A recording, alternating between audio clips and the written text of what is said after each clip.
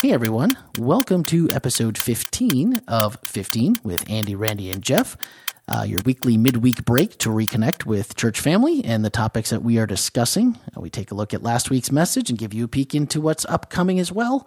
This week, there are three of us in the studio, although it's not who you might expect. It's me and Jeff and Bill Crofton, who brought us our message. Welcome, guys. Good to be here. Nice to join you. Nice to join you. Thank you for joining us. But before we begin, don't forget to check out last week's podcast, Sodom, Gomorrah, and Jericho, which was kind of two messages in one. I know Bill's giving me the stink eye over here going, that wasn't all one, but really it was one podcast, two messages. We covered both weeks 2 and 3 of this series that Andy and Jeff both each took one of those sermons. And we decided that things aren't always what they seem within the nuances of good versus evil. You didn't see my air quotes. And people getting what they deserved. It's a great reminder that we don't see things and people as God does. Always a good reminder for us. You can find all of our episodes on Spreaker by going to hospitalchurch.org/podcast. There's also available on mobile apps for Android and Apple.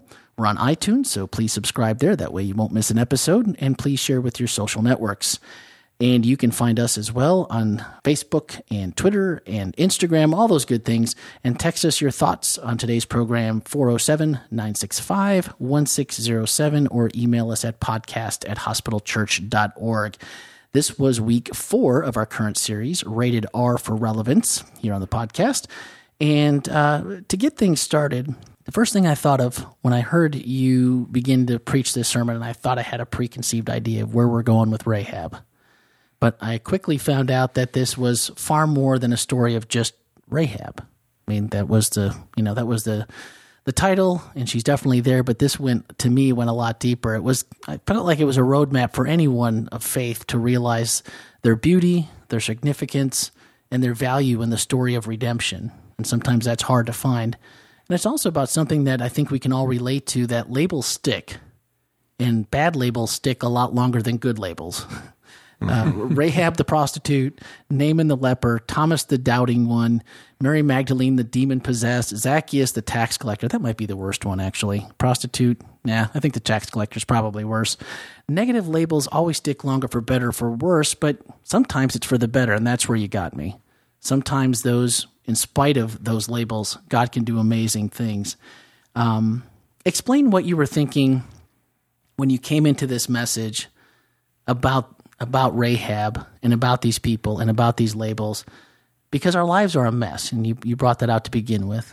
What was the main driving force that brought you to this message? You said it well, Randy. I mean, a matter of fact, I wished I'd have had that line last week. That usually happens here, actually. That would have been We come good. here, talk with Randy, and it's like, oh man, I wish I had said that in my sermon. Why didn't I say that? I think that was the driving force to me, that don't let the labels that are put on us or the negativity that we've experienced in life, because we all have, or the messes we go through, don't let that hinder your journey and your journey towards stronger faith and deeper relationship with God. Just keep pressing on.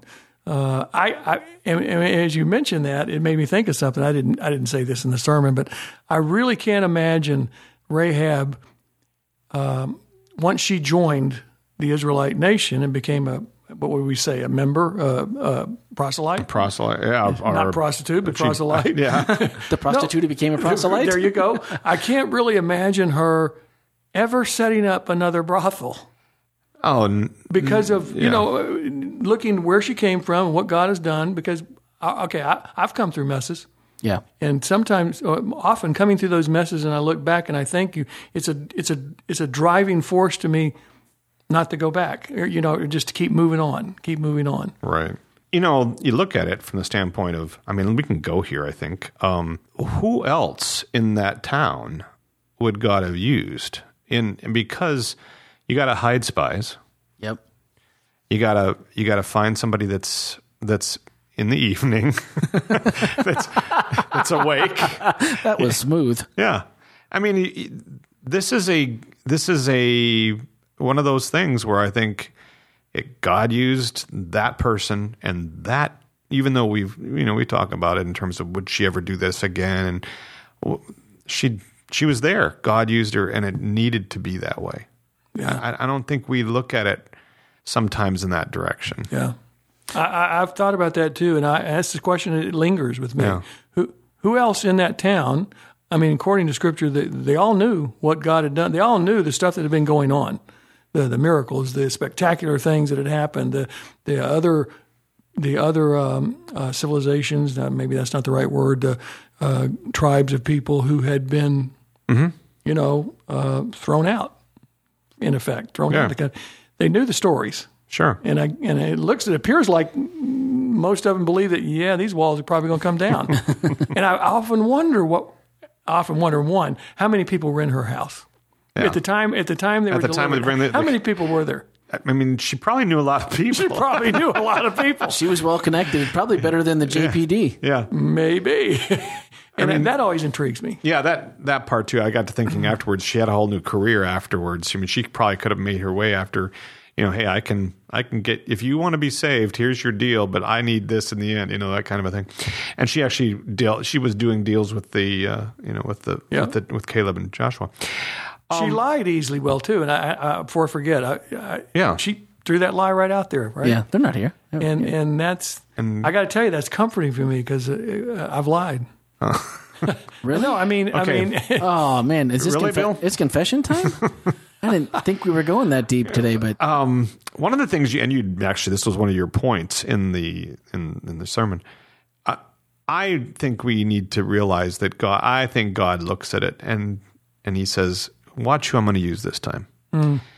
He uses the most unusual, sometimes the most unlikely, which like I said, was one of your points. But I think there is a part of that in all this too. He wants us to see that he can use for his purposes anybody, anyone, from any age to any occupation. Yeah.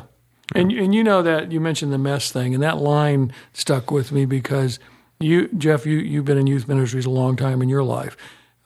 Kids come with, at least the kids I can remember the most, have come with telling you stories, and they feel like they've really messed up, and what hope is there for me? I mean, they come that way. Yeah, the girl we had baptized in Costa Rica. Remember that conversation? Now look at this. Now speaking of people taking other people's statements, I mean that's where we were headed with this. But thanks a lot, Bill. Sure, no problem. We'll get to that later. Get it? No, actually, what made me the one thing that the quote that stood out too was the.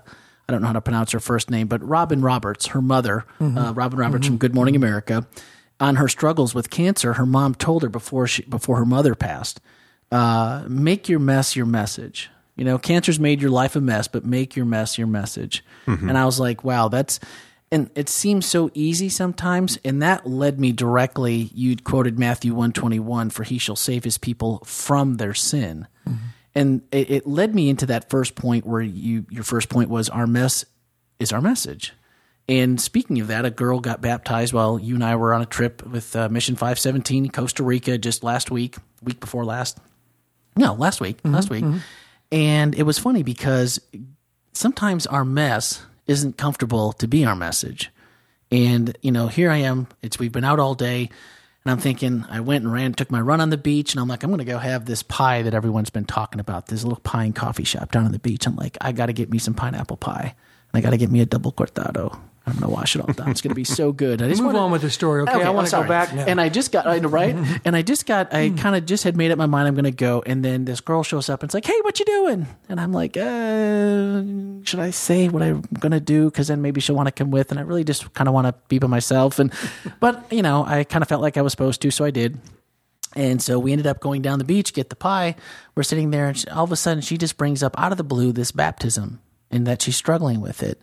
And she's like, I don't know why, but I, kind of feel comfortable. And we just started talking, and, we had this whole conversation about, I don't know if I should do this. I mean, I'm scared that I'll fall. And I'm like, well, that happens to all of us. If we've been baptized, some of us a long time, we still fall every day.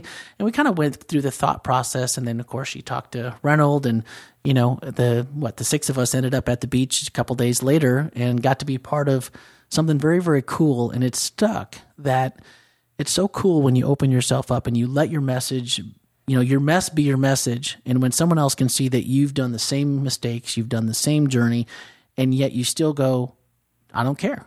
Yeah. God's got me. And once you quit worrying about the rest of it and go, God has this, he's going to take care of me. And I'm doing the best I can for him. And I think that, it was part of what helped her make up her mind, and for it to be used, even when you didn't want to be necessarily, you just kind of wanted to ignore it. So that hit home for me. When you started talking about it in the message, that was immediately what God brought into my mind.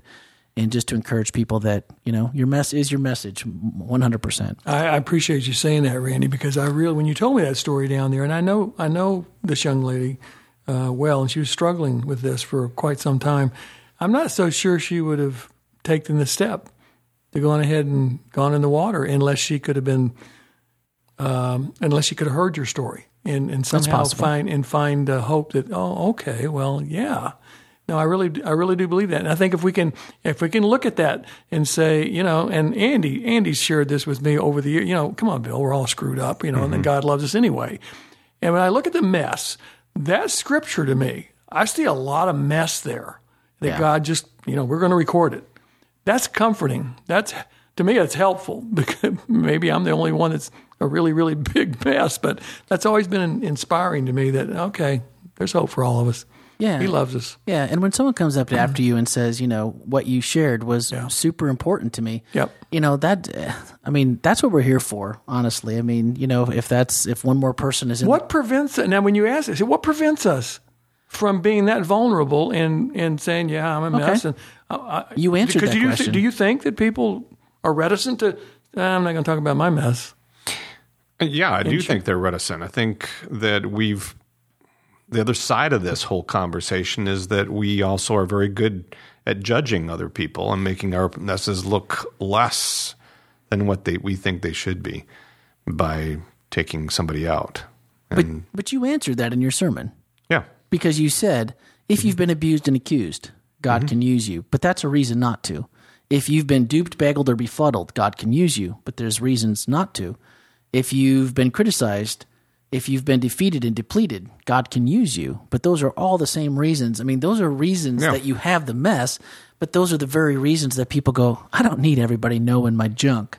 Yeah. And it takes it takes a certain comfort within yourself to realize, and I think it's the closer you get to realizing that, man, I've got nothing figured out. It makes it easier, because when you see that you can help someone, the first time that happens, I think it becomes easier. You quoted a scripture, Matthew 1? Matthew 1:21. Jesus will save us from our sins. And something just hit me when you said that.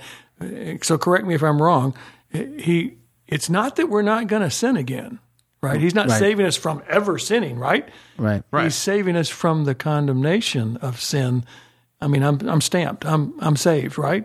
I grew up in the Adventist church. But at the time I grew up, we had a very, very behavioristic idea of the whole salvation thing. Yes, you're saved by faith, but always the but. And I could never stamp my name with I'm saved, regardless, unless I just turn my back and walk the other way and never talk to him again. I'm part of whatever that. And I think that's part of it. From the condemnation, I'm going to mess up. I'm still messing up, but I'm still growing. So does that make sense? No, I think it makes really good sense. I think as I look at the story of Rahab, I think she recognized, she wasn't anything special except for the fact that she found where God was. And I think that's the piece. She saw those gentlemen. I don't know if she pursued them or they pursued her. I don't know the whole ramifications. I'd like to know that whole story, by the way. Okay. Yeah. Why did they show up at her house? Yeah, exactly. How did they even know about her house? Right. Exactly. Did their wives know they went to her house? I'm sorry. I'm digressing. But it's all of that. It's where she was placed, and I think that she, when the opportunity presented itself, she was on it, and she realized and I think it was before they even got there, because she had heard the stories about Israel passed around town and so forth. She knew the fear, and so she reiterates that. So I think as soon as it came to her, she was. Maybe the Holy Spirit's been working on her. She was receptive, and she knew exactly where she wanted to go with it.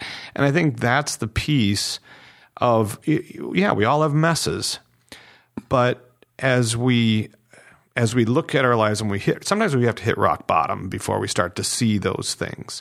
and were able to get back up and go, you know what? I remember him, or I remember her. I remember what that was in my life and what good that was. And so I think the Holy Spirit's probably working on her, and the Holy Spirit works on everybody like that. See, I'm glad you just said that, because I didn't bring that out. I don't believe that she knew those fears, and she had that fear. There's some bad stuff happening out there, yet she still pursued it. And so it had to be the Holy Spirit, didn't it? Working on that, talking, impressions, and she followed it. Yeah. I mean, is it that simple? But you have to be open to it as well. So even though you think that, prostitute, or even if she was a madame, or however, running the brothel, or if she was the whole enterprise herself, you think, they wouldn't have that kind of a connection. So that just proves to me that, and I've seen it in my own life, that you can be a horrible sinner and the Holy Spirit will still come after you. He's not going to stop. He's still going to. Well, we're all horrible sinners. Well, yeah, that's a great point, though. But, he still pursues us. He still pursues us. But he still pursues us. And I think that might be one of the things as we wrap up here. I would encourage you, if you haven't heard the sermon from this past week, it was a fabulous sermon. There's 5 points total, and we don't have time to go through each one of them because we could have a half an hour on each of these points, because each one of them in their own has a lot of power in the overall message. But one thing that I wanted to take away from today was that real grace always touches someone else. And Bill, you wrote in the end, you kind of finished with, I'm justified by faith alone, but because I am justified by faith through grace alone. But grace is really never alone. When you get saved, you don't work to be saved. You work because you are saved. You don't work for salvation. You work from salvation. R is for redemption. And I think if there's one thing that we can take away just in the short time we've had today, again, as we wrap up, as a Christian, these might be the most important words we'll ever take into heart, and furthermore, the most important words we'll ever take and put into practice. If we realize that everyone has that potential to be redeemed, and that salvation is ours to work from once we've made that decision, just keep going for it and know that God and the Holy Spirit's going to pull you through. So again, if you've missed Bill's message, please do go back to the website, hospitalchurch.org. And if you click right on the upper left-hand corner under sermons, you'll find archives, and you can watch that sermon. And also this week, if you are in-house, join us live at 9:30 or at 12 for first or second service. And in the middle, there's a Bible study at 10:45. And Bill... Jeff, I just had a thought about the blood. Remember the song when we grew up? The sermon this week is, yeah. Go ahead. No, go ahead. I just remember I know you know this song. You play the guitar.